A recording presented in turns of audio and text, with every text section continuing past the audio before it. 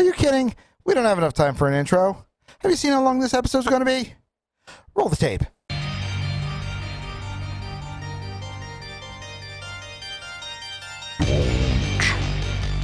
Watch this film.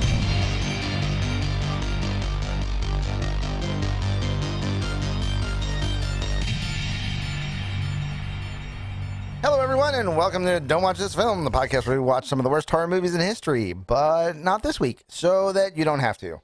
My name is W. Adam Clark. My name is I am so pleasantly surprised, and I'm ashamed of how pleasantly surprised I am, and I don't know how to feel about myself anymore. I know, right? What a shocker this movie was. I owe this movie an apology because I was not expecting this. We'll go into all of that in a minute. The movie that we are discussing. Okay, let me break that down first. The first movie we're discussing. The movie that the podcast is titled after is House of Wax 2005. Now, to discuss House of Wax 2005, we need to discuss the movie that this is tangentially a remake of, which is House of Wax 1953, the Vincent Price masterpiece, which is in itself a remake of Mystery of the Wax Museum from 1933. However, this movie is also tangentially a remake of The Tourist Trap from 1979. Also, arguably, just barely, just under the surface, movie is a remake of a film that it references in the film heavily, called Whatever Happened to Baby Jane from 1962. And the entire Ball of Wax got started with a book called The Waxworks by Charles S. Belden. This movie, like an onion and ogres before it had, or after it, has layers. Yeah. Maggie. Anybody confused yet? Anybody ready for this dissertation? Because there's no way we're going to be able to get through this in anything less than hours of discussing this movie. Holy shit. There is so much to unpack in this movie. Tia, why don't you start us off? Okay, so which of the six movies am I... House of Wax 2005. Okay, I'm summarizing this one. And by the way... Or do we start with House of Wax 1953? We'll get there. Well, let's do the one that the podcast is named for first, and then we will backtrack because we'll get to all of them eventually. I literally, after we do 2005, do we talk about House of Wax 53? Or do we talk about Tourist Trap first, to then talk about House of Wax? Or, now that we talk about House of Wax, do we talk about Whatever Happened to Baby Jane, to then talk about Tourist Trap, to then talk about House of Wax, to then talk about the movie that we're talking about? Fuck! By the way, I would just like to mention that, and I don't know if Adam actually caught this, the House of Wax, the 1953 Vincent Price vehicle, which is very, very good, is in itself a remake of Warner Brothers' film The Mystery of the Wax Museum. Yes. Also based on the Waxworks. Yes. 1933. Strap in, people. You're gonna be here a while. Yeah. This is... So... my synopsis is currently of House of Wax 2005. I promise you we will get to all of the other movies that were mentioned because we don't have a choice because... We'll start there. I wish we could do timestamps. If this ever makes it to YouTube anywhere, this will be heavily annotated and timestamped because this one's going to have chapters. All right. House of Wax 2005. What happens? So... a group of friends are traveling from Florida to Louisiana to watch a football game, apparently one of the biggest, but they can't say which one is the biggest because apparently rights are involved somewhere down the line. Yeah, if it's a college team or a NFL team, you literally can't even mention the name of the team in a movie, ad, or TV show without paying the NCAA and or the NFL respectively. Ironically, if it was an NCAA team and they didn't mention what sport, they'd be able to mention the name of the team because in most cases that's a mascot emblem of the university. So it would be a property of the university and thus not protected and within public domain. But the team names when they're specifically referenced as team names, are protected. So, copyright stuff. It is copyrighted stuff. And by the way, this is something I figured out. We're not even getting through the synopsis before we bring out references. I'm just going to let you know that ahead of time. Like I said, we weren't even getting started before we had to bring out references. This is going to be nuts. But if the biggest game is the biggest game that you think of when you think of NFL, the actual 2005 biggest game actually took place in Jacksonville, Florida. They specifically reference in the movie being from or around Gainesville, Florida, which is only an hour and a half away. Right. Also, the movie came out January 1st, which means the release date for the movie would have been like 2 weeks before the Super Bowl. So, yeah, it fits. Either way. Where was I? Oh, yeah. So, one sentence, and we're already... Sentence. We're done. We're done. So the night before they go to this biggest game, the group is camping in a field when a truck drives by and stares them down with the headlights on before leaving when Nick, one of the guys there and the brother of main protagonist Carly, throws a beer bottle and shatters the right headlight, evidently scaring him off as you do. Yes. He is playing, the brother is playing the asshole trope. You must have one in horror movies. Yeah. As we have discussed, there are certain personality archetype tropes for survivors / protagonists in this style of movie, and he is definitely playing the asshole trope. Ironically, the asshole trope is not usually a final guy or final girl, but in this case, it pulls through. And also is usually the one you want to see die, and then apparently Hollywood has figured out that that's a trope, so they subvert it by making them eventually one of the ones that you want to see live. Yeah, they subverted that trope specifically in this movie, and this movie isn't deconstructionism in any way, so they weren't trying to deconstruct the trope. I almost want to give them the credit, but I'm afraid to, because I'm going to give them so much credit for other things. I almost want to give them the credit that that's a social commentary statement. The guy that you think is the asshole, you're just thinking is an asshole because he's a naughty's millennial guy, and you're judging him more on his age and identity more than his actual personality, and he's not actually the asshole. They do make it clear in a throwaway line when he is revealed, Nick, the character, is revealed to have taken the fall for one of the other friends in the group having stolen and wrecked a truck. Right. You think the entire time you're watching this that Nick was the one who did it, and that's what he wants everyone to think, but he actually was being self-sacrificing. It's intentional. You can give them marks for that. Yeah, like the guy that's the asshole trope is the guy that kept his buddy out of jail by taking the rap for him. Like, that's not the asshole trope. So they've already kind of hinted that he's not. He looks like the asshole trope, but maybe he's not the asshole trope, and maybe he is the white knight trope, just under a dark hood, and thus the white knight trope, often final guy material. So it kind of all works. Like, and fuck, we're not even talking about the goddamn movie yet.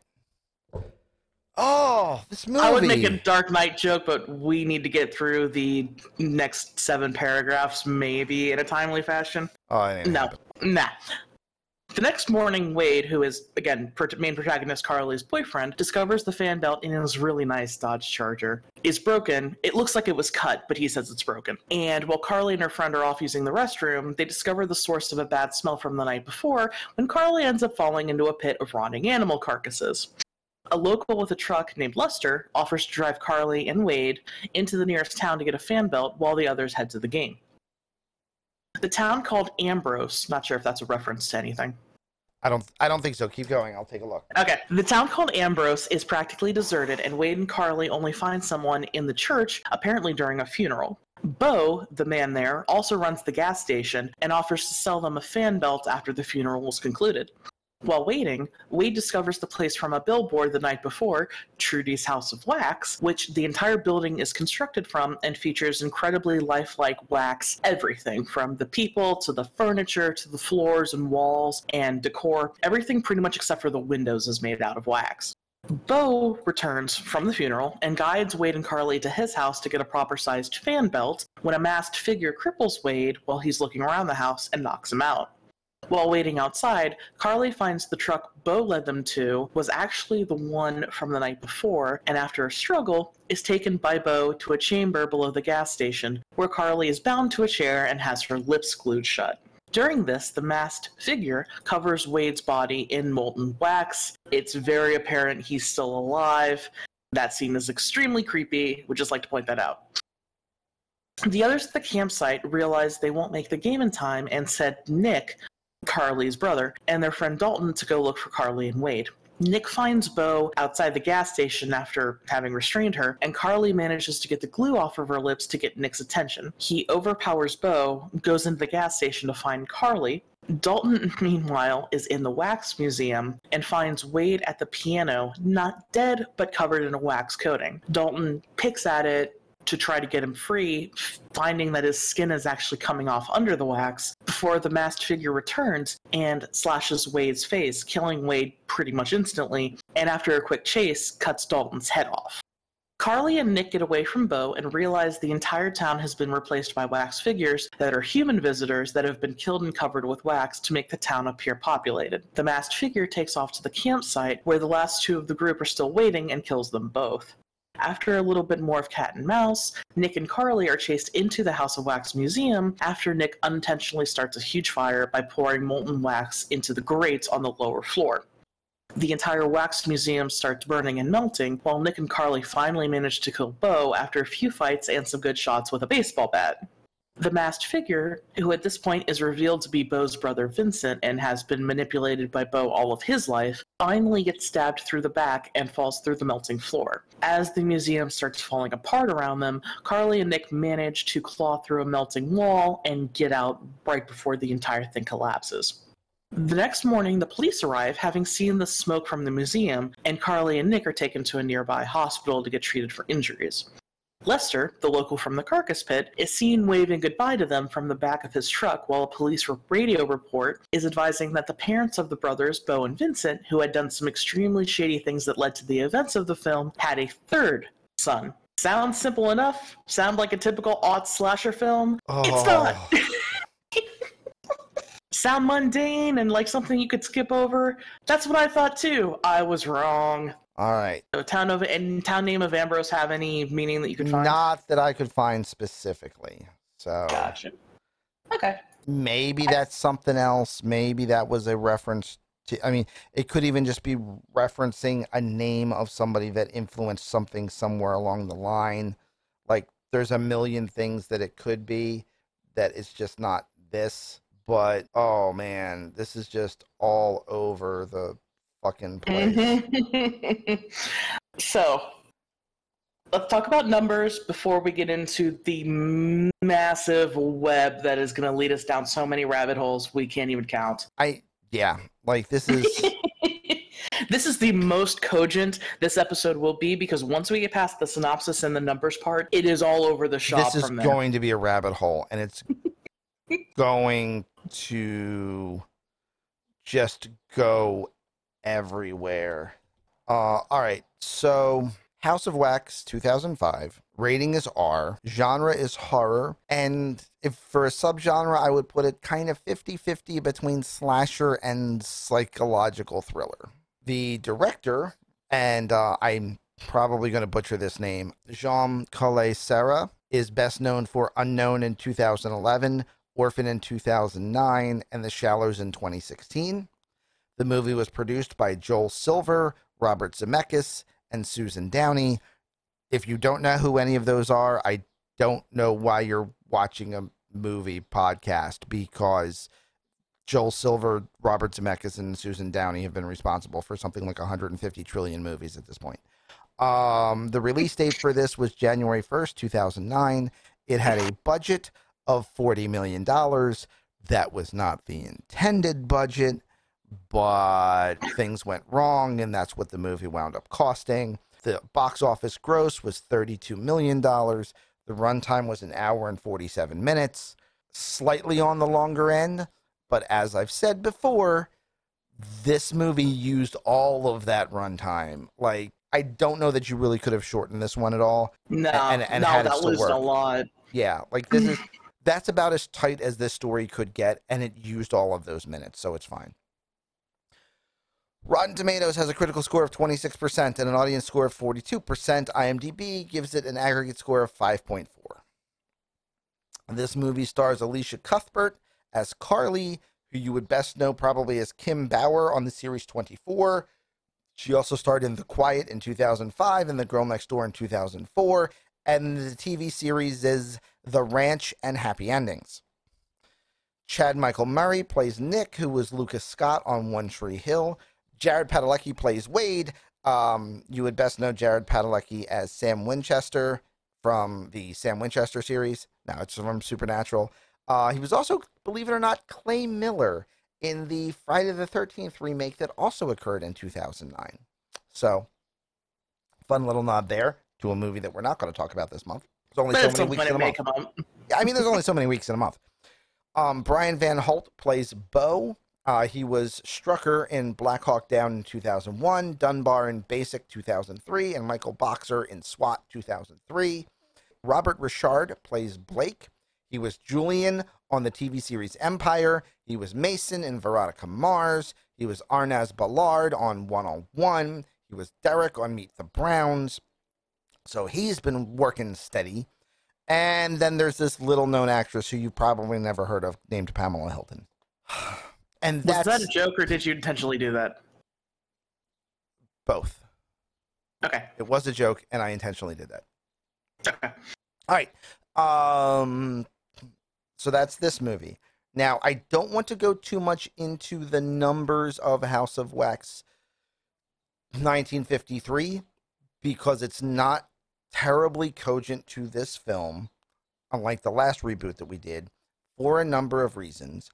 However, the 1953 version, Vincent Price as Henry Jared, Frank Lovejoy as Detective Tom Brennan, Phyllis Kirk as Sue Allen, Carolyn Jones, who, if you don't remember that name, you probably remember Morticia Addams from the TV series, as Kathy Gray, and in a little-known role, Vincent Price's assistant, Igor, is played by someone who in the credits is credited under his real name, Charles Buczynski, because it was his first on-screen role. However, most people would better know him as Charles Bronson. So you know the guy. Yeah. You know him. Yeah, the Death Wish series, lots of other stuff. So, yeah. So, Charles Bronson played a deaf mute in the House of Wax. And not a lot of people know that. Hell, I didn't know it until I looked the movie up, to be totally honest. So, we've covered that. Now, we can't even go into what went wrong or what went right with this movie first. We've got to fall down the rabbit hole. So we have to fall down the rabbit hole. We must lay out how we even got to this movie to say what went wrong or what went right. Okay. Getting to this movie is going to take a hot second. So, yeah. Bear with us. Do we want to go in reverse chronological order or in correct chronological order? Okay, so this is the film we're primarily going to be talking about, I hope to God. So let's start from the short story and go in chronological order with the Wax series, okay, and then talk about the tangential films leading up to That'll actually be a correct chronological order, so that's perfect. Okay. So, oh, fuck. All right. So, there was a short story called The Waxwork, which, unpublished, was the inspiration for a play called The Wax Museum. In 1933, Henry Blank, who was the producer for the movie that would come out called The Wax Museum, tried to get the rights to do a film version of the play. Was unable to get the rights to the script for the play. So instead, got the rights to the waxwork and made a movie based on the waxworks called The Wax Museum, not based on the play The Wax Museum, which of course started a lawsuit then. However, this was one of those really early cinematic notorieties. Yeah, this was like 1933. We're going way back for this one. But the notoriety of this movie, I mean, you know, it had Glenda Farrell, Fay Wray. I don't expect you to know those names, but trust me, in the 30s, they were huge. Added to the idea that this is a big legal wrangle between two studio houses. Like, this movie drew a lot of attention. All right. Comes out. Really scary. It was one of the last two films that were made in 2-color Technicolor. So it was kind of like the last vestige of a dying art in a lot of different ways. And it rang so true in a lot of people's heads, and it stuck in the zeitgeist of horror that in 1953... 20 years later. Exactly 20 years later, House of Wax, now under the name House of Wax, gets greenlit and produced. And this is the Vincent Price movie, directed by Andre de Toth. It was one of the first movies post-Hays Code. It was the first big budget, the first, 3D. Yeah, the first big budget speculative fiction film to be done in what was called Natural Vision 3D, which was a precursor to the modern Technicolor format. So a ton of money was spent on this film. A ton, like, they got some of the biggest actors. They made huge elaborate set pieces. This was a very bloated project. And actually, this is something that he would actually credit with potentially, because Vincent Price had been an actor up until this point, done a lot of black and white films. One we saw recently was called Shock, which is amazing. You should go see it. There's a ton of his work available for free on Amazon Prime. I love this actor. I'm biased. I don't care. But this is actually where his career was kind of stalling after he got his foot in the door with horror. And he actually credits this as basically launching him back into the spotlight. So this got Vincent Price to become Vincent Price. Yes. This movie got Vincent Price to become Vincent Price. It also got Carolyn Jones to become Carolyn Jones. Going into this movie, the big names that the audience would recognize were Frank Lovejoy and Phyllis Kirk. 5 years after this movie, the big names that everyone would recognize would be Vincent Price and Carolyn Jones. So, I mean, this was a very important film, not only for horror, but just studio production in general. Like, this changed a lot of things. And this was the movie that in many ways put horror films, big budget horror films, on the map again. And this movie, the momentum from this movie would keep big budget horror movies in studios and in theaters pretty much until the 70s. And then you would have a bit of a dry spell, and in the late 70s, the low budget slasher flicks would blow up and, you know, rekindle that momentum. But House of Wax is where pretty much it all started. It's one of the reasons why we wanted to look at this movie and the reboot of this movie, because it is so quintessentially important to horror cinema. It's a movie that, every horror cinemaphile really should have in their collection. It is a full-color movie from 1953. It has all of the pomp and spectacle of a 50s, like, Ben-Hur-esque blockbuster film. Oh, yeah. Oh, God, yeah. But it's a horror movie. Also, again, so one of the things that Vincent Price was really good with, he is in some way both the antagonist and protagonist of this story.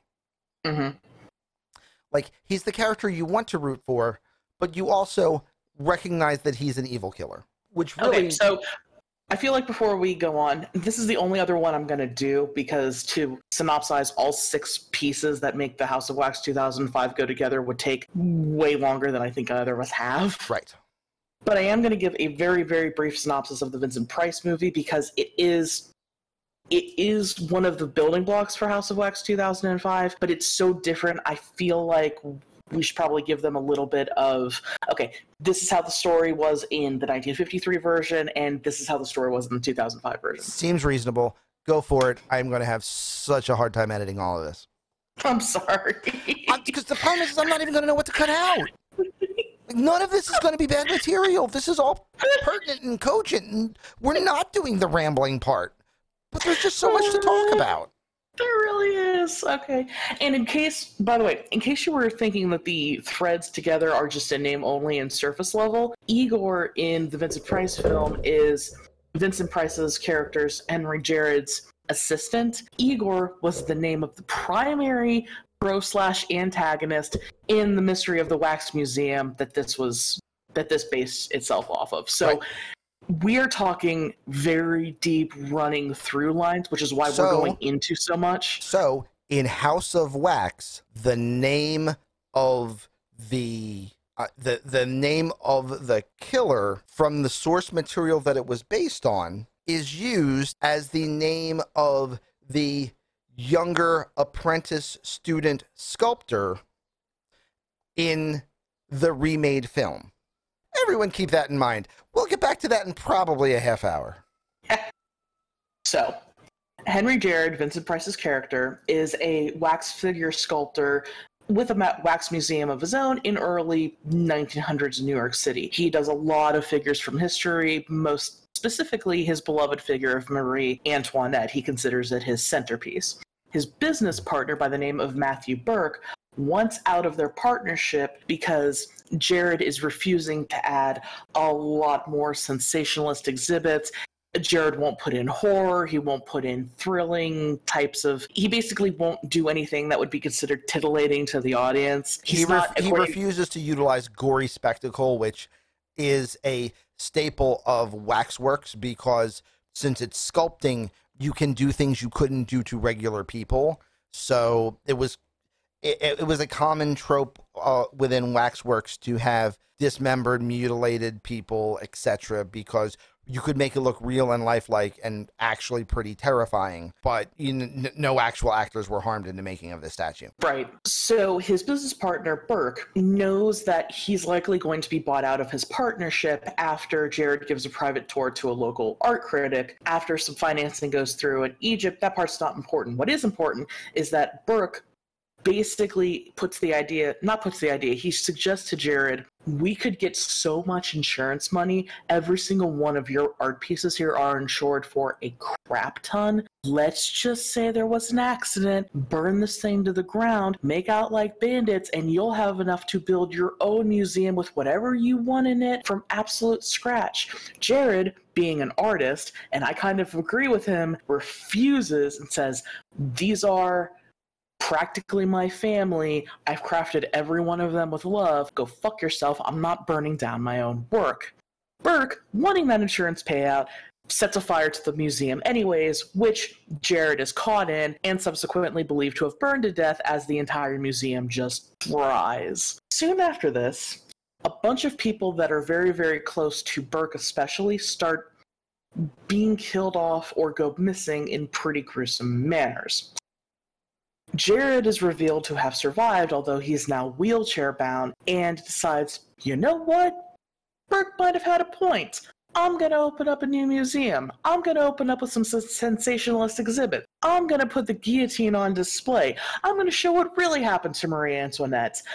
His demeanor quickly goes in classic Vincent Price fashion, from charming, moral, with a principle at hand, to charming, creepy, there's something else going on, and I don't want to be in the same room with that guy, as only Vincent Price can do. Again, I'm biased. Again, I don't care.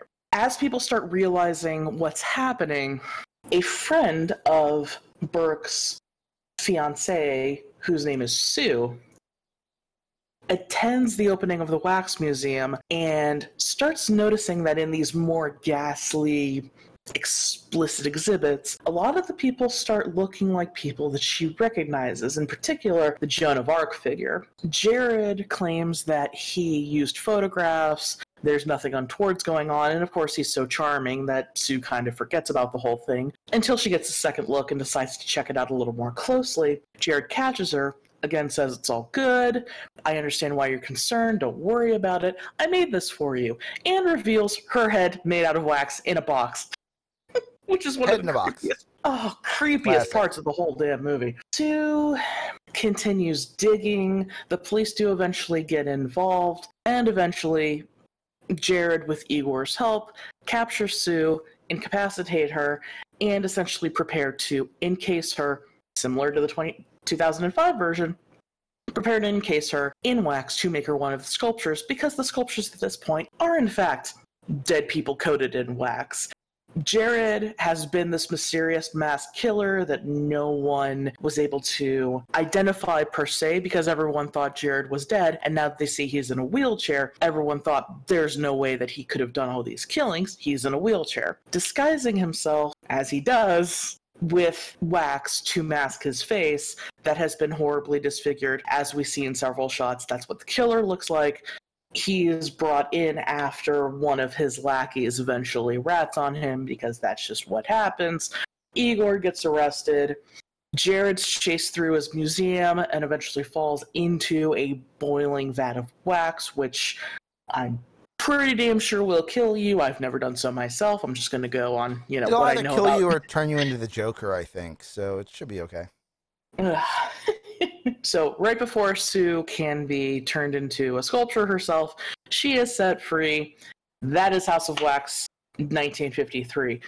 Some resemblances, but the storyline is extremely different from the 2005 version. Also, it's important for us to remember that the reason why you get these whole wax figures made out of corpses thing as a storyline and a trope is, let's just say, ripped from the headlines, because a long-standing theory that was actually proven factual in 1850 after Anna Tussaud died was that some of the sculptures that Anna Tussaud had done of historical personnel, such as Princess de Lamballe and Marie Antoinette and Robespierre, were actually sculpted using human remains.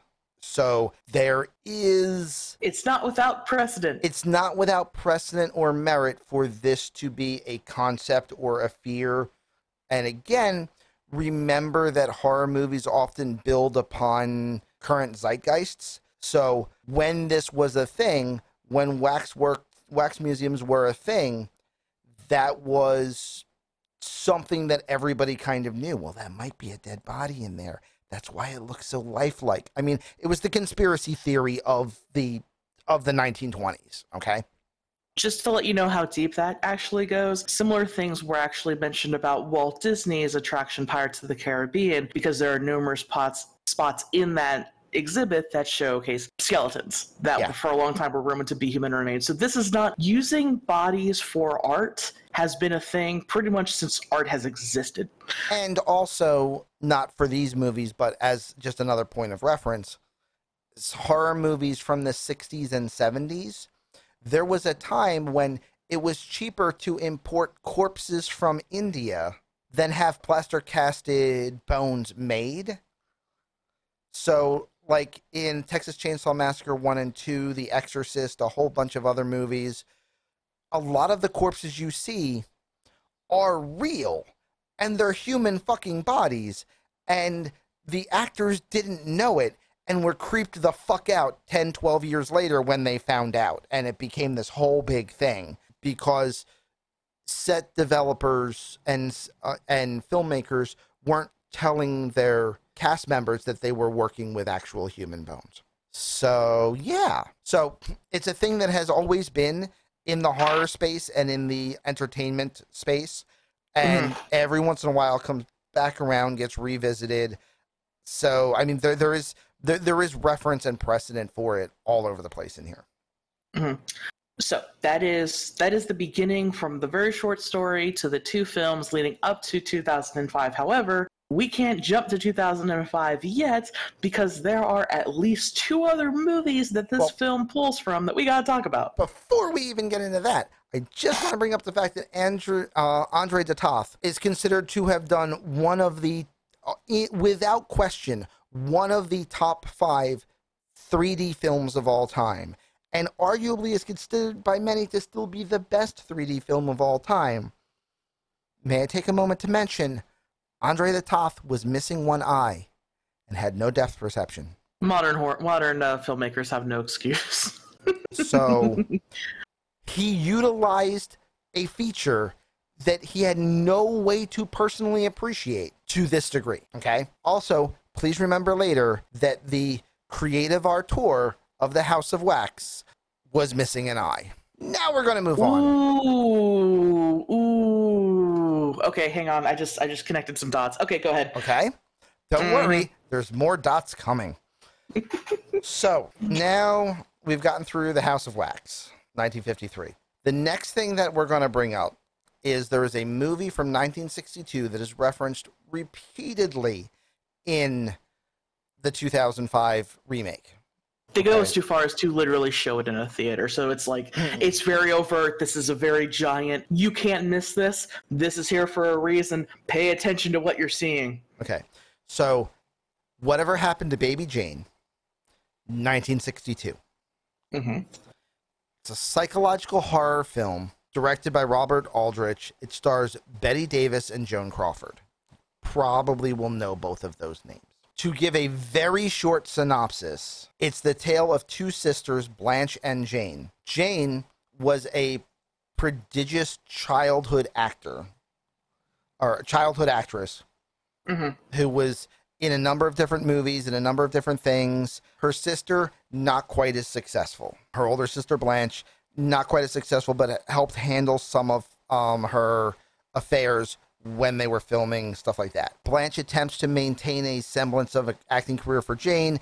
As she gets older, her style of performing falls out of fashion, much like many child actors and actresses of all times. She becomes an alcoholic. She becomes difficult to handle. And eventually Blanche becomes the more famous of the two and kind of starts to take over the acting career and then just kind of cease to her sisters. I apologize if you guys hear thunder in the background. We are having a thunderstorm and it's going to take forever to film this, and I'm not going to do this a second time.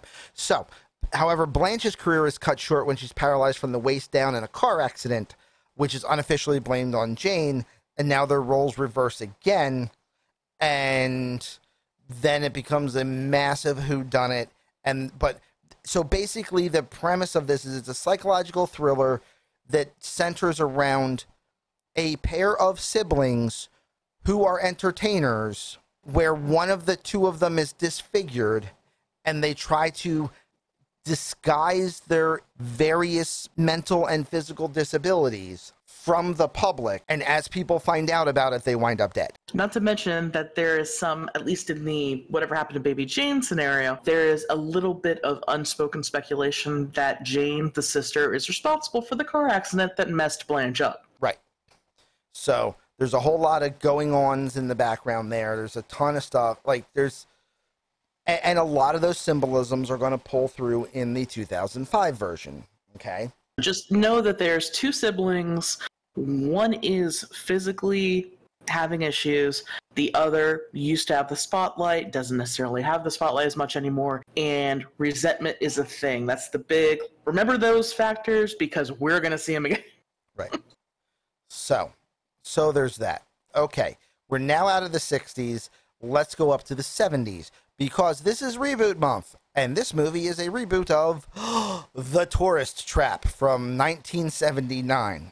It's not a reboot of House of Wax. I mean, it is, but it's also a reboot of The Tourist Trap. So now I'm going to really quickly tell you very, very shortly about a supernatural slasher film called The Tourist Trap. So, a bunch of friends are driving through the desert in two cars. One of the cars has a vehicular issue. They go to a gas station nearby to try to get the vehicular issue, in this case, a flat tire, fixed, and are surprised to find mannequins standing around in the gas station, and mannequins in a bunch of other places in the town. And they start wandering around. And as they're wandering around, they find the psycho killer of the movie, who is a telekinetic, and he manipulates the statues in town, causing the statues to attack people, generally stabbing them or falling on them with hard objects or stuff like that, and killing people, and then turning those people into mannequins in the town, because the entire town is his psychological plaything, because no one is alive in the town, and everyone that you see are mannequins created by the killer, designed to try to make the town look more like a real thing to any random passerbys that don't realize what's going on. Does this sound familiar yet? So, By the way, I would like to mention that uncredited, one of the mannequins that is seen in this particular movie is a one Miss Linnea Quigley, who is one of horror's legends. Yes. Just saying that. so now we have a movie where a bunch of kids get forced off the road and go into a fake town to get attacked by a psychotic killer that set up the entire town to look like the town, to look like the way he wants a town to look. Okay, so having now discussed 5 movies, we're ready to discuss Wrong Turn from 2003, because this movie is also an unofficial reboot of Wrong Turn. Allow me to explain what happens in Wrong Turn. In Wrong Turn, a number of teenagers, young adults, including one named Carly, who winds up being the final girl of the film, if I remember correctly, wind up getting detoured off of a main road, which have an accident which causes vehicular trouble, and they have to go into this small town where they find a family of psychotic hillbilly murderers. Okay? I told you it was going to get quicker. The important thing is, you have now heard the synopses of the 5 fucking movies that make House of Wax 2005. We warned you ahead of time. We're So- just saying. You gave you fair. So now, everything that my beautiful and amazing co-host said in her synopsis of 2005, you got piecemeal in 6 other movies. They were all funneled together to make a concept that then became House of Wax 2005. And we still can't even go to what went right or wrong, because now we have to talk about the production team. So normally I only go as far as, director, producer, actors when we do the numbers. However, this is one where we need to go into a little bit more depth because holy shit. So you've been talking for a while. I will take this one if you'd like to. Please, I need a drink. Okay, so music is one of the biggest things that I notice in film. I'm a huge music lover. It matters a lot to me. So that's one of the first things that I noticed. The music for this film was, and by this film I mean House of Wax 2005. That's what we're probably going to be talking about from here on out. If we need to reference any of the how many films and projects that we've referenced that made this movie, we will. But I'm talking about 2005 specifically from this point forward. Yeah, I think from this point on, with the exception of referencing things because they were shown in this movie, we're now finally 50 minutes into this review just talking about this movie. We can't even say what went right or went wrong yet. Nope. Oh, God. I told you 2.5 hours. I'm going to be pretty close to right. So, the music composer and music editor for this was one John Ottman, out of California. He did specifically 2 films in 1998, Halloween H2O 20 years later, which we may or may not be talking about in the next reboot review we do, and a film called Apt Pupil, which is a very, very well done psychological thriller starring, I believe, Sir Ian McKellen, if I'm not mistaken. Correct. He went on to do films like Urban Legends, Lake Placid, Eight-Legged Freaks, which will come up at some point, I'm sure. But specifically, a film in 2003 called Gothica, which I don't think was well received, but is still within that psychological horror genre. I believe it starred Halle Berry. Correct. What we're really getting to is 2 projects he did before and after House of Wax. After House of Wax, he did, with the same director of House of Wax, I'm going to butcher this, I'm so sorry, Jamais Colette Serra. It's okay, I butchered it too, we're fine. Okay. Called Orphan, which is a very skin-crawling psychological thriller about a family who adopts a very strange little girl. This is probably going to go on the list if it's not already. It's very good. But same director, did the same music. And then I looked at the cinematographer. I can keep going if you want me to, by the way. You can do the cinematographer, then I'll hit the writer, and then we'll try to actually get back to the podcast. Okay. The cinematographer was one Stephen Winden.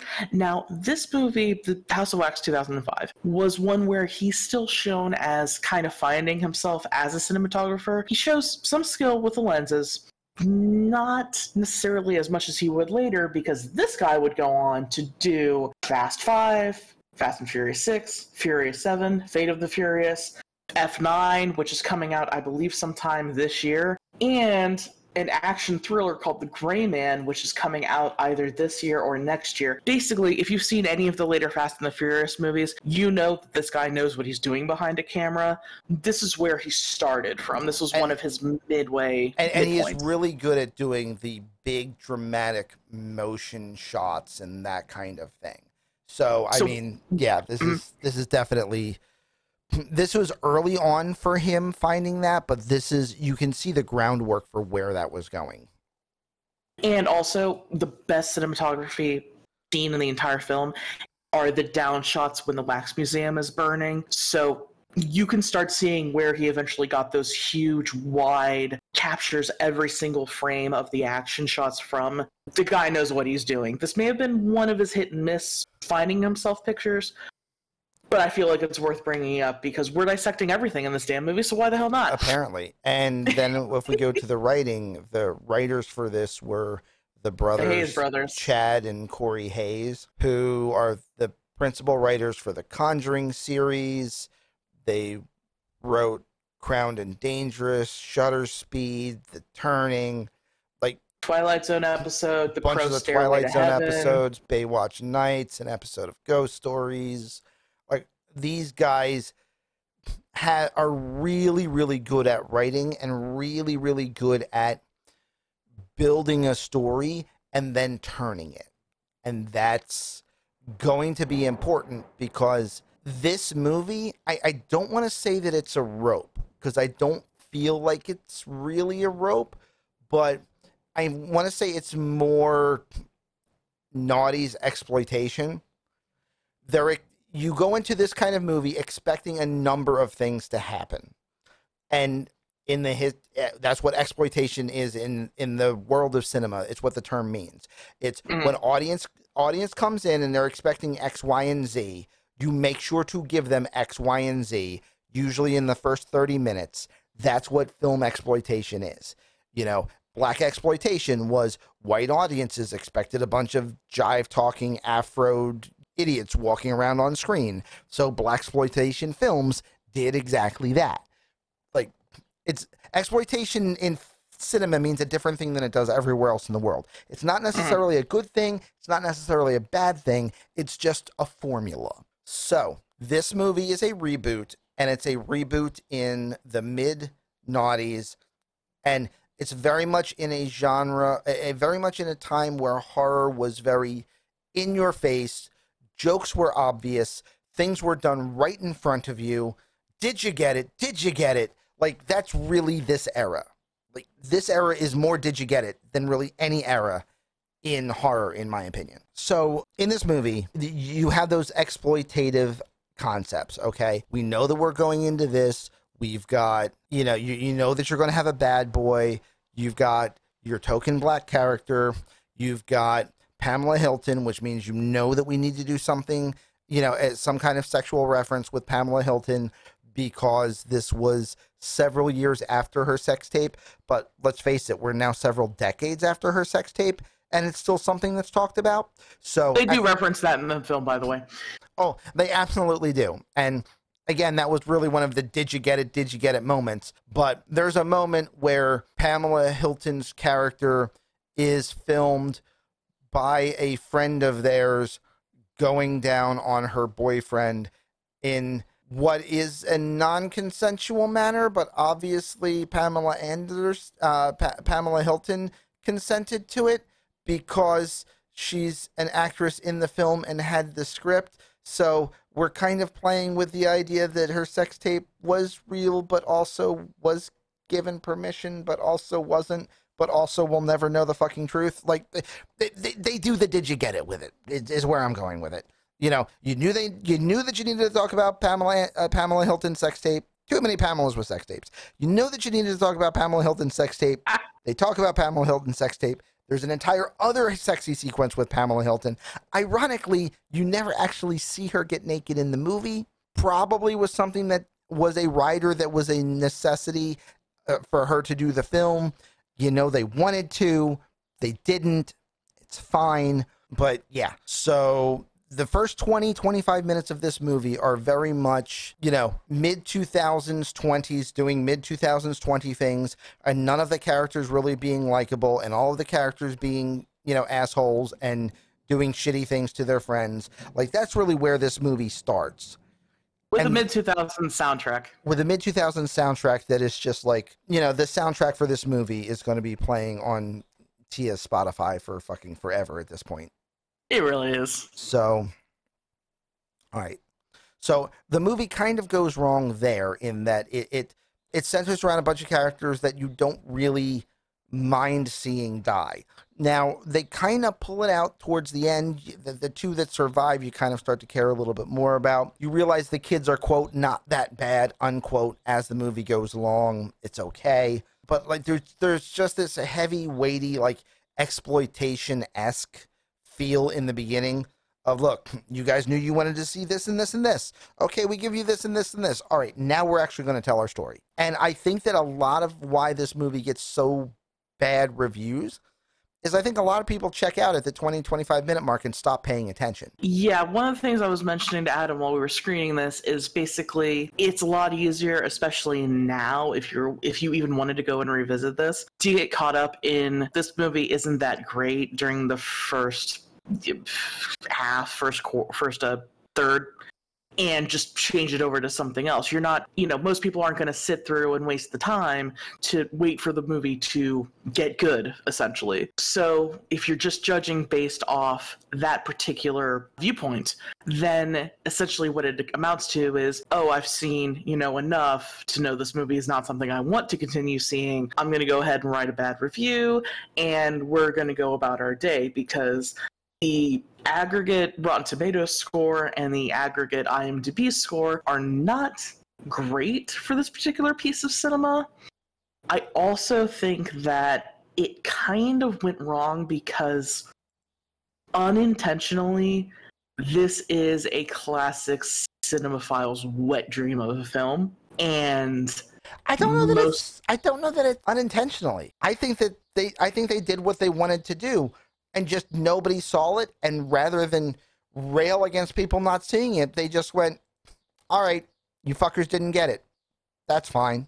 We know it was there. Mm-hmm. So you have this kind of immovable force and irresistible object.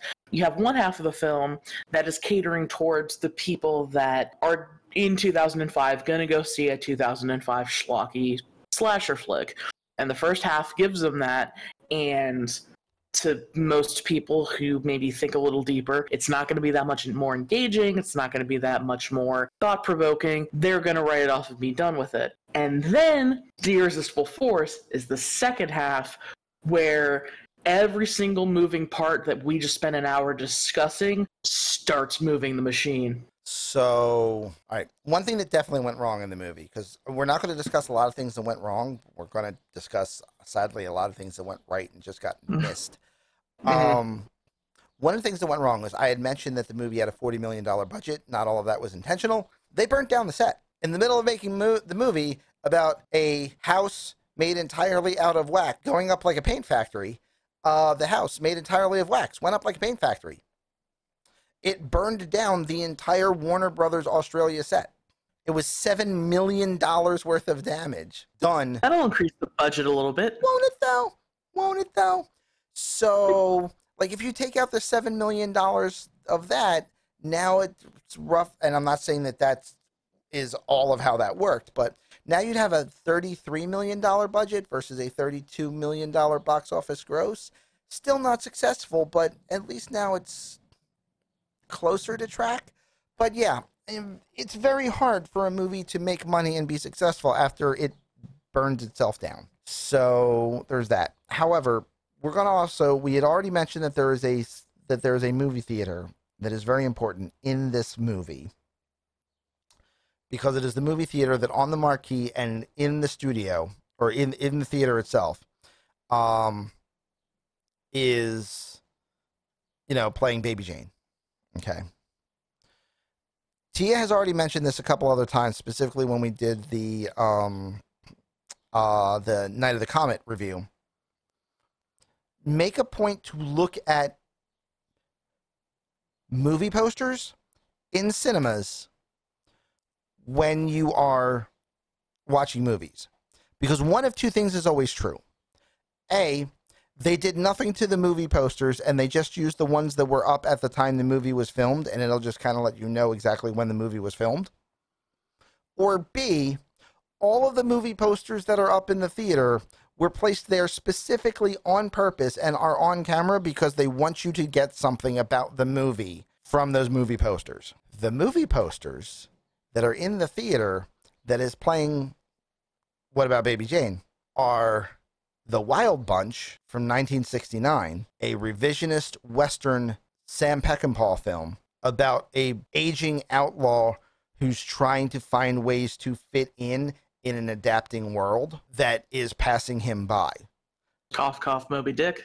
Cough, cough, Moby Dick. Also, cough, cough, the killers in this movie. Mm-hmm. Okay. The second one is Deliverance from 1972. Oh, God. Deliverance, which is a 1972 American thriller about a bunch of Yankees who get lost in the woods and run awry of, I don't want to use the term rednecks, but mountain men living in the mountains away from society. And the fact that Wait, sorry, I had to do it. and the fact that they make up their own rules and everything around them is determined by them. And the third movie poster is 1981's Evil Dead. Why is that in there? I mean, that one really doesn't play into this movie at all, but I mean, it's Evil Dead, it's Sam Raimi. If I want to put a connection, I would say that it is because House of Wax, the original, was very important to Sam Raimi's development as a storyteller and director, and has influenced films he has made since. For example, Sam Raimi's written, directed, and produced superhero movie Darkman. The costuming of Darkman is a direct homage, which, as we all know, is a fancy French word which means ripoff. A direct homage of the appearance of Professor Jared in House of Wax 1953. Also, Darkman is horribly scarred and needs to apply something to his face, which allows him to mimic other people's appearances, but he wears a mask designed to look like a person, which is exactly what Jared does in House of Wax 1953. So there is a bit of history between Sam Raimi and House of Wax, and there is the most famous of all Sam Raimi movie posters in the remake of House of Wax. They knew that.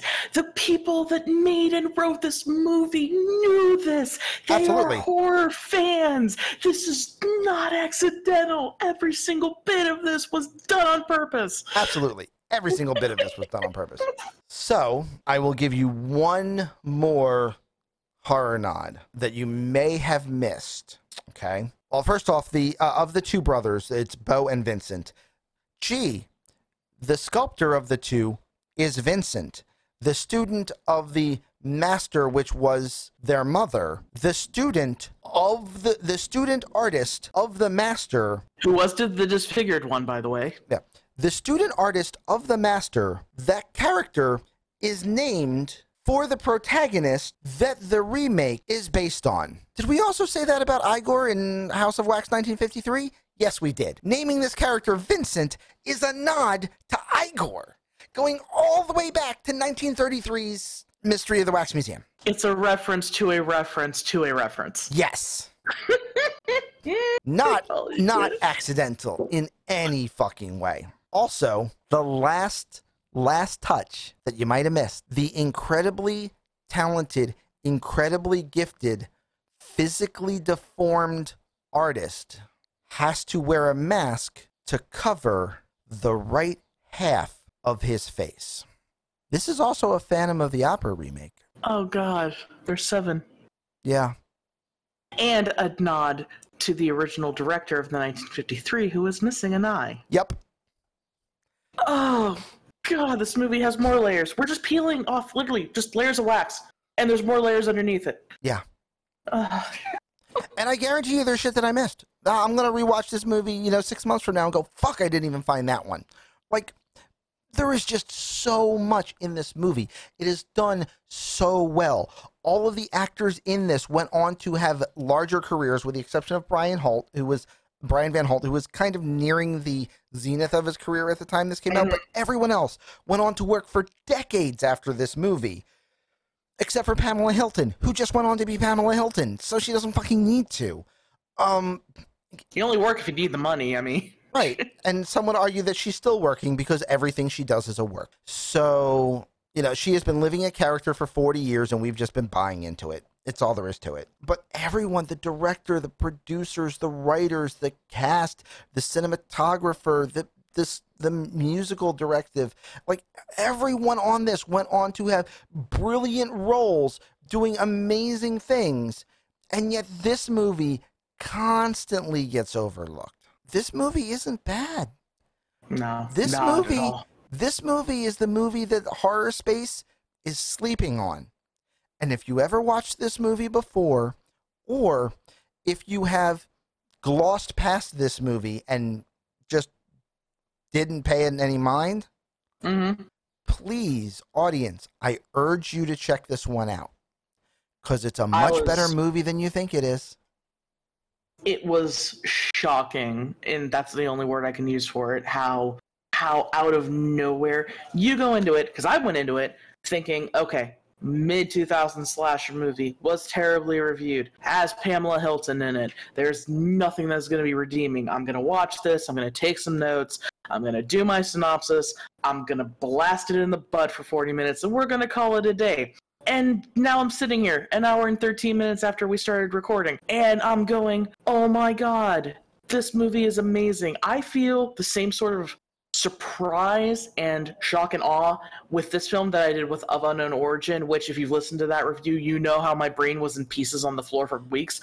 Head has been blown. Cut the mic. I have to go look at this again. Yeah. Because, and everybody, wow. I also want you to know that before we actually hit the record button to actually start talking about this movie for an hour and 15 minutes, we talked about this movie for an hour and 15 minutes. Oh, yes. Yeah. The pre-show, getting everything ready for you guys, was us just piecing together stuff to talk about in the podcast that we didn't initially catch on our first viewing. Yeah, because this one is so in-depth, as you can tell by the fact that we're an hour and 15 minutes into it, and, we're still talking about what went wrong, except that we haven't talked about anything going wrong.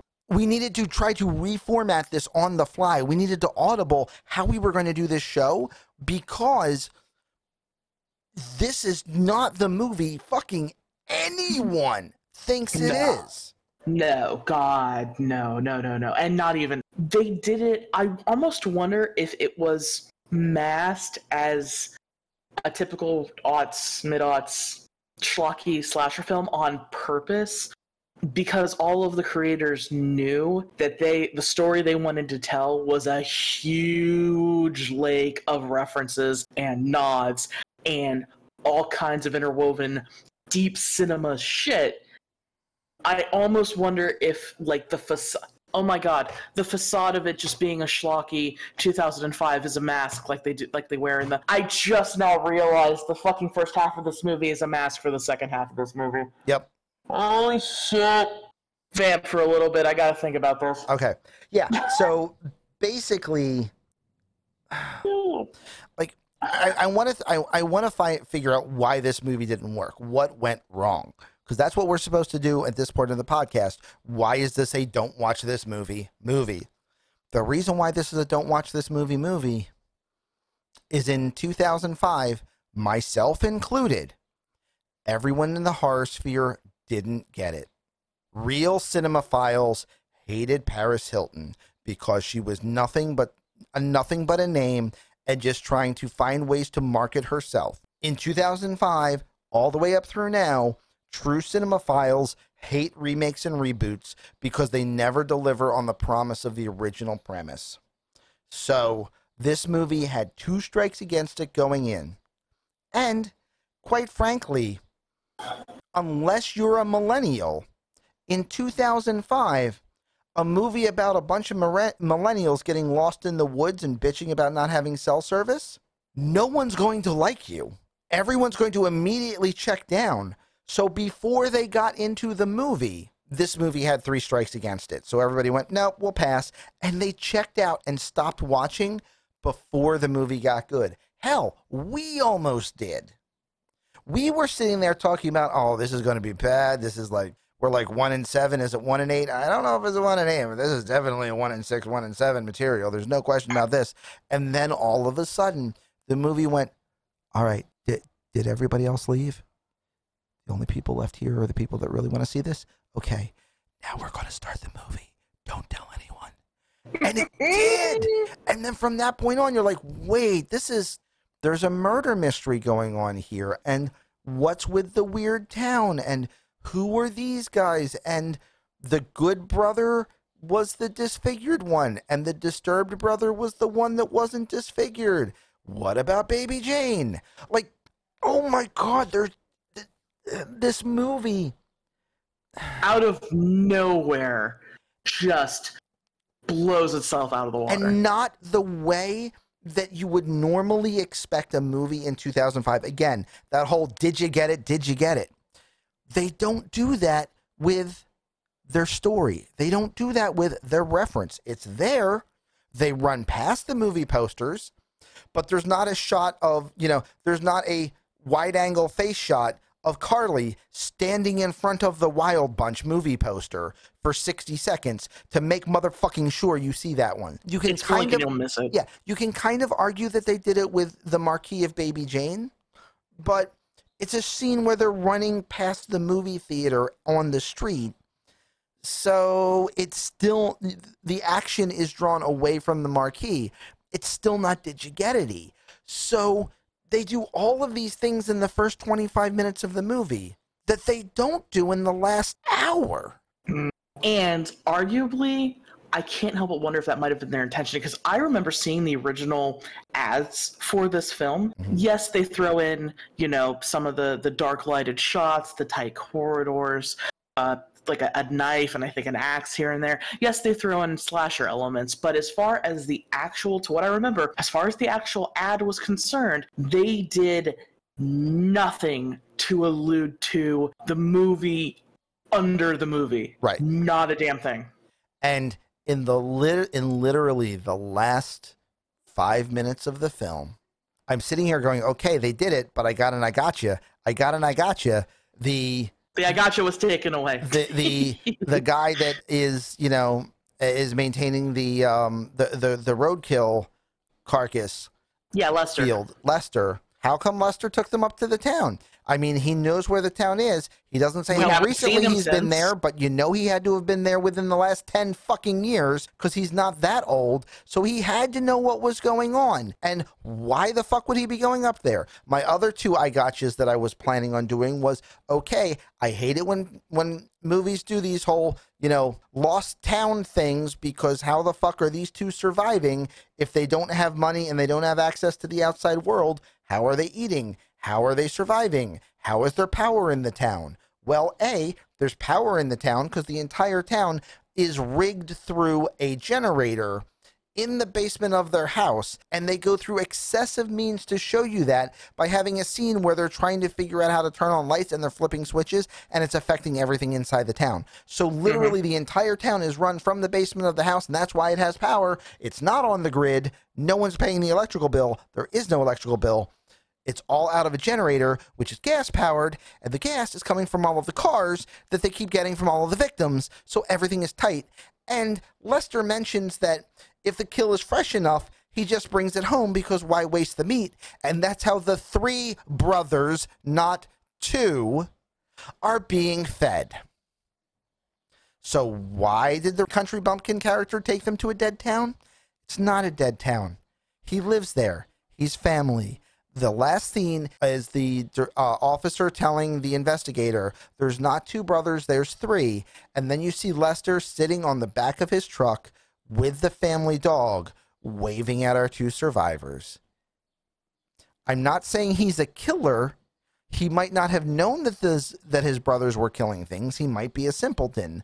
But they tied up all of the loose ends, which is the thing that I hate most in movies, is when you go, but why are we going to go with this? Well, because the movie needs to happen. You know, I hate that with a passion.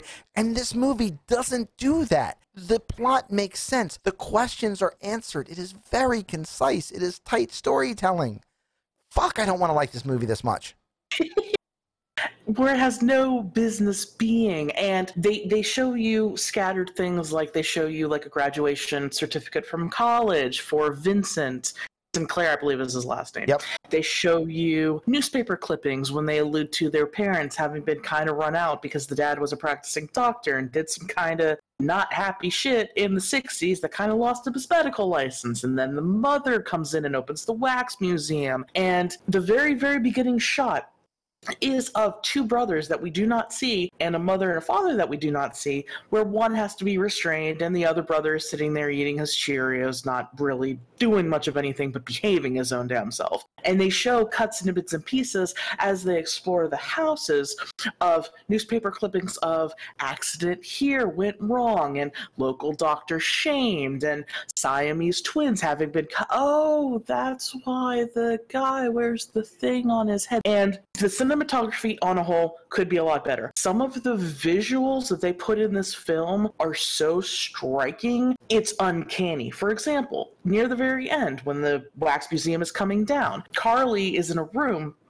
and pushes a diorama of a crib with two babies who are attached at the head in front of the door because Vincent, the brother that is still alive, is coming after her with a knife. And they show one take of a knife coming in at the door and slicing down and cutting the wax sculpture of the babies in half, exactly where the two brothers who were born as Siamese twins were separated in.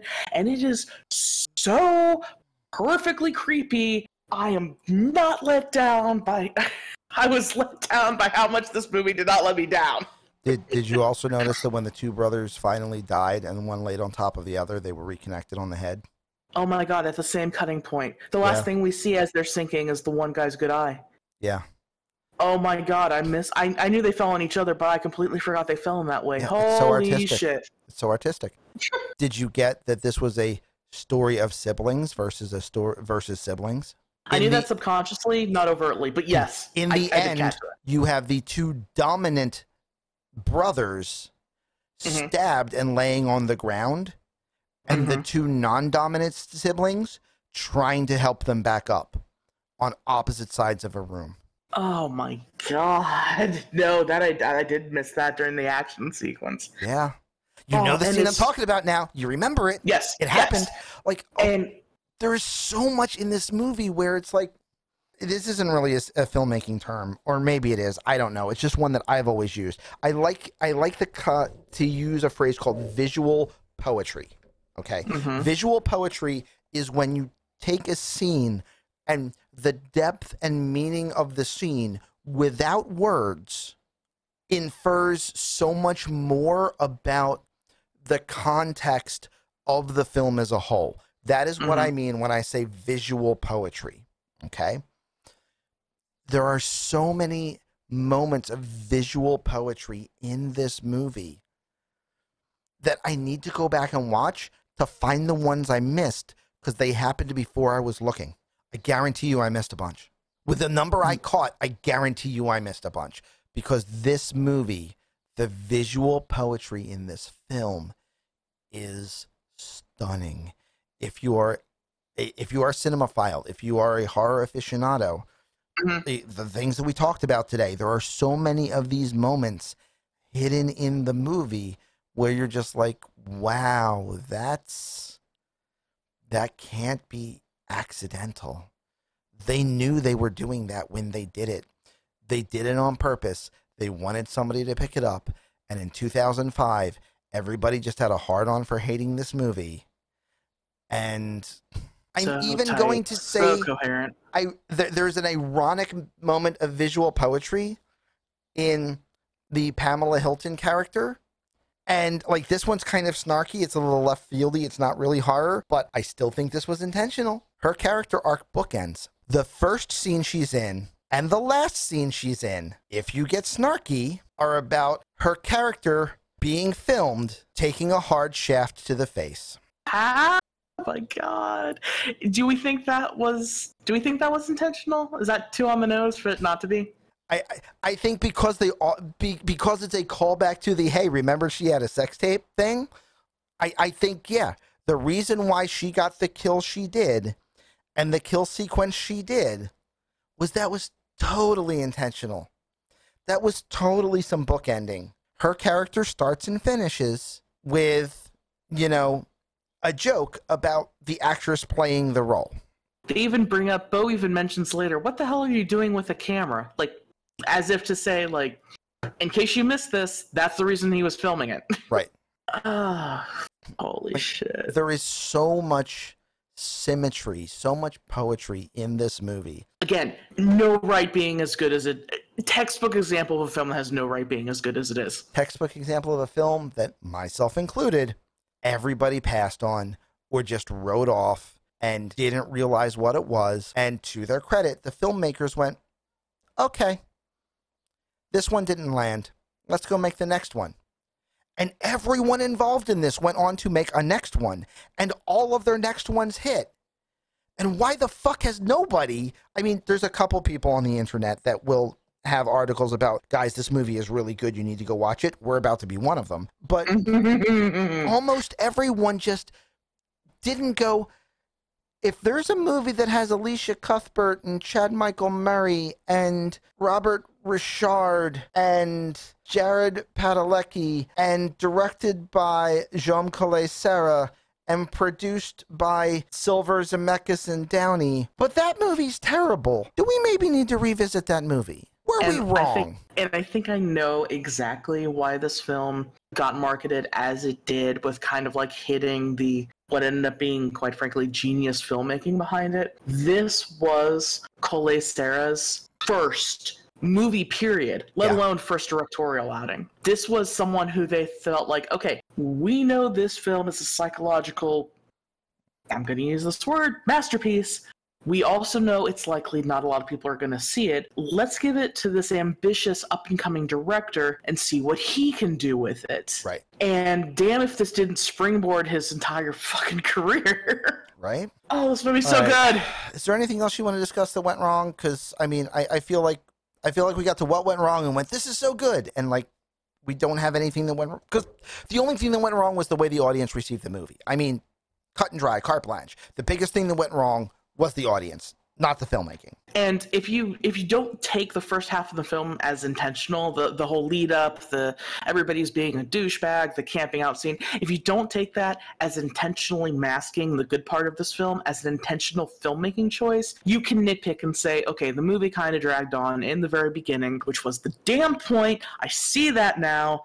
But again, if people are going to complain about anything, the first time you watch this, the first bit may drag on a little bit, which is why I kind of hope you listen to the podcast before you see it, because now you know to skip through all that, because it gets so much better. I don't think most people are going to watch this movie unless they listen to the podcast first to see it, because no one's watching this movie. But it's a shame. And we can't do any. And the fact that we had to go through so much backstory to even get to how this movie works in the first place is a testament to its creation. Absolutely. This was made by horror cinemaphiles for horror cinemaphiles, and just happened to have a young, current, hip cast in it.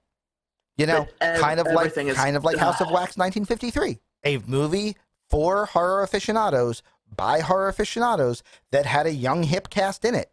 It's just 70 years since then, so we forget that now.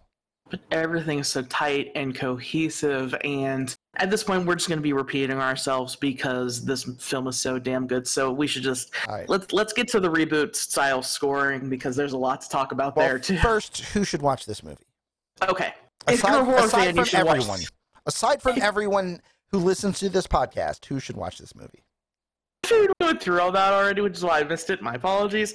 If you're a horror fan, you should see this movie. If you are a fan of subtle but incredible callback filmmaking in horror, you should watch this movie. If you are a fan of reboots who take the idea that they're basing their film off of and manage to update it in such a way while still keeping enough credit and respect to the original source material, you will want to watch this movie. Yes. If you are a fan of incredibly well done, creepy, especially the look of wax on film, which is kind of similar to the look of glass on film, the wax melting figures, like in the original House of Wax, it's creepy. Here, it's worse. And stepping it up a notch from just figures melting of wax to the entire building. It's the flood of wax coming down the wax stairs. It's the a footsteps masterpiece. people leave behind. The fact that you're running from a killer, but your footsteps are being slowed because you're sinking into the ground. That is a classic nightmare sequence that they were able to reference in a physical form in a real-world setting where it could make sense. She had a living nightmare running from a killer that's chasing her, and she's being slowed down because her feet are sinking into the ground. If you're a fan of tight, cohesive storytelling in a film, you will not expect tight, cohesive storytelling. You will want to watch this movie. If you're a fan of whodunit style psychological horror, you need to check this one out. If you're a Pamela Hilton fan, if you're a Supernatural fan... This is the best thing she's ever damn done. Yeah. If you're a Pamela Hilton fan, if you're a Supernatural fan, if you're a fan of Naughty's era music... Yes. You know, if you're a nu metal fan, you got to check this out just to listen to it. If you're a fan of this podcast and think that we have any credibility whatsoever as film pundits, you need to check this movie out. Watch this movie while you're listening to the podcast and stop it at specific points to see what we reference. It's all there. And I mean, this podcast is going to be about as long as the movie, so that's a possibility. All right, God. So... Worth it. It's a labor of love. We love you guys, and this was so worth it because there was so much to see. So at DWTF, we use a rather unique scoring system, lovingly known as the DWTF-meter. On the DWTF-meter, every film scores 1 because, let's face it, you shouldn't watch any of these films. The most important thing is 1 out of what? A 1 out of 1 is a lost classic that everyone needs to go see. 1 out of 2 is a great movie that is horribly flawed in some way, all the way down to a 1 out of 10, which is a movie that needs to be removed from time and space. In addition, this month we have to review the movie that the movie is built on and give that a score, as well as give them a comparative score, the reboot to the original. Now, as we mentioned, this movie is like 7 reboots in a row. We're not going to score them all. No, we're just going to score versus House of Wax. I will also score versus Tourist Trap because I have seen Tourist Trap. I don't know if Tia has. I have not, so that's all you. Okay, so you get a pass on that one. So you're going to score House of Wax to House of Wax, but House of Wax 1953, House of Wax 2005. For me, extra credit, Tourist Trap 1979. Would you like to go first or fourth? I will go ahead and go first because you have more to dissect, which may or may not influence your overall ranking as far as comparison. Fair enough. So you go first and I will go third. Okay. Oh, God. So, House of Wax 1953. Vincent Price, in my opinion, can do very little wrong, if anything. The visuals, the story, while being fundamentally different from the 2005 version, there's their own motivations, there's their own tone, there's Vincent Price being his lovably creepy-ass self, and with what they had at the time to work with, the visuals and the storytelling are as compelling, and they still hold up even watching it some 70, 80 years later. It is a solid Vincent Price film. I absolutely understand why it was the film that catapulted his career back into the spotlight, because at that point he'd been waiting a little bit. For me, the House of Wax 1953 version is a very, very strong 1 out of 4 maybe 1 out of 3. I'm going to go with 1 out of 4 because my 1 out of 3s and higher tend to be movies that you must watch a second time. There's something that you missed, there's something that you want to see again, or it's just a damn good film and you want to play it through your brain a second time. House of Wax 1953, while being as good as it is, might not necessarily inspire a second viewing,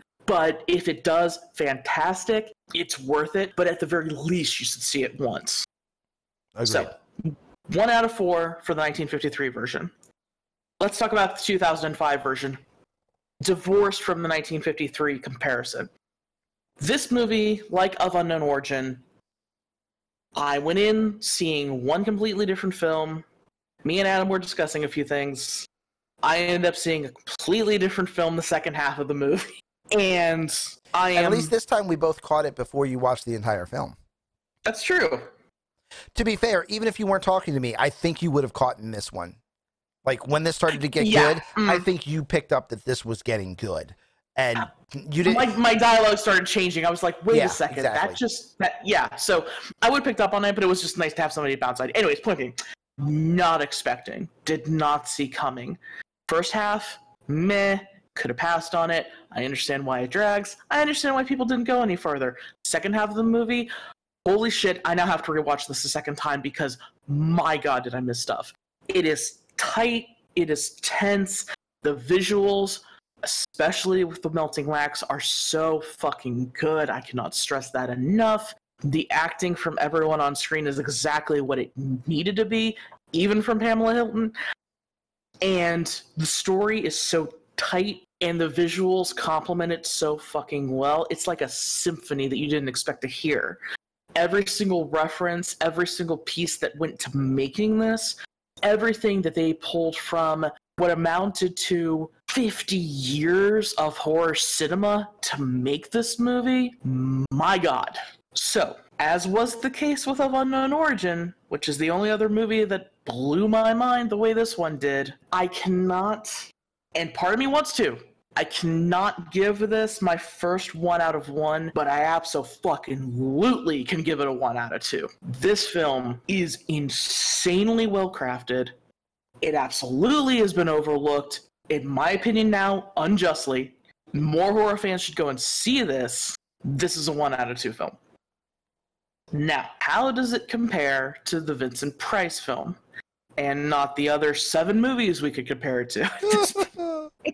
I am going to give a rating, but I'm going to disclaim that rating by saying I almost want to abstain from giving one because the stories, while similar in places, are so fundamentally different and so fundamentally told as should be for the era they were created that I almost feel like comparing the two is not fair. I feel like if we look at House of Wax 2005, how does it compare to the 1953 House of Wax? They're so fundamentally different, and they're from such different times, and they were made for such different times. I am going to give a rating, but I'm going to disclaim that I don't think it's fair, so if you want to strike this portion, by all means, you have my blessing to do so. If I am being made to compare 2005 House of Wax to the 1953 House of Wax, they are so different. They are so fundamentally telling different stories and using different methods of getting to those stories. There is very little to compare them to. I have to give it a 1 out of 9. Now, I'm going to add a giant disclaimer. That 1 out of 9 is not a reflection on the films themselves. That is simply my opinion on comparing the reboot to the source material, one of the source materials. There's almost no comparison you can make, so the comparison between the two is, for me, like I said, a 1 out of 9. There's none to be made. Do not go into the 2005 film expecting a retelling of the 1953 version. You will be horrendously disappointed. Which I think a lot of people were. But if you go into the 2005 film expecting a story about a House of Wax that is cogent, tight, and appropriate for a 2005 film, like I said, 1 out of 2. You are not going to go wrong looking at this film. I can't say enough good about it. Okay, so House of Wax 1953, Tourist Trap 1979, House of Wax 2005. House of Wax 2003, in its day, was a 1 out of 1 film. You had to see it. As movies age, their relevancy will always wane. That's the nature of art. Things are important to creators who create new art that then becomes important to creators who create new art. Your relevancy wanes over time. In 1953, this would have been a 1 out of 1 film. I think to a modern audience, if you are a Vincent Price or that era horror fan, it is a 1 out of 3. If you are not, it might even only be a 1 out of 5. Like, the 50s was a weird time in cinema where it was part movie by modern standards, part opera. Things were done differently, and those things are sometimes jarring to a modern audience. There's a reason why I picked House of Waxes to be in this month, and it's because the first one was so important, was so establishing, and shaped so much of the CinemaScope going forward from that film that I thought remaking it was a challenge. House of Wax 1953, I've got to give a 1 out of 3. I can understand why you would give it a 1 out of 4 or a 1 out of 5. I feel it has to be. I can even understand why you would give it higher, but I feel it's a 1 out of 3 film. Tourist Trap. Tourist Trap didn't do anything terribly original. It, much like House of Wax, borrowed from 4 or 5 different films to make a film that nobody was fucking expecting and came out of nowhere. Mm-hmm. It's an interesting film with an unusual premise, and if you like supernatural slashers, because there's not a lot of them, or supernatural thrillers, because there's, well, more than slashers, but still not a ton, it's worth checking out. Other than that, probably pass on it. I'd call it a 1 out of 5. Mm-hmm. House of Wax 2005. Oh, I'm going to do something I'm going to regret, and I don't even care. Our definition for a 1 out of 1 movie in this podcast. I knew you were going to fucking do that. Our definition has been from the start a lost classic that people missed and everyone needs to see. Is this a perfect movie? No. Is it a movie that everyone fucking slept on? Yeah. I mean, 26% positive reviews out of 158 reviews.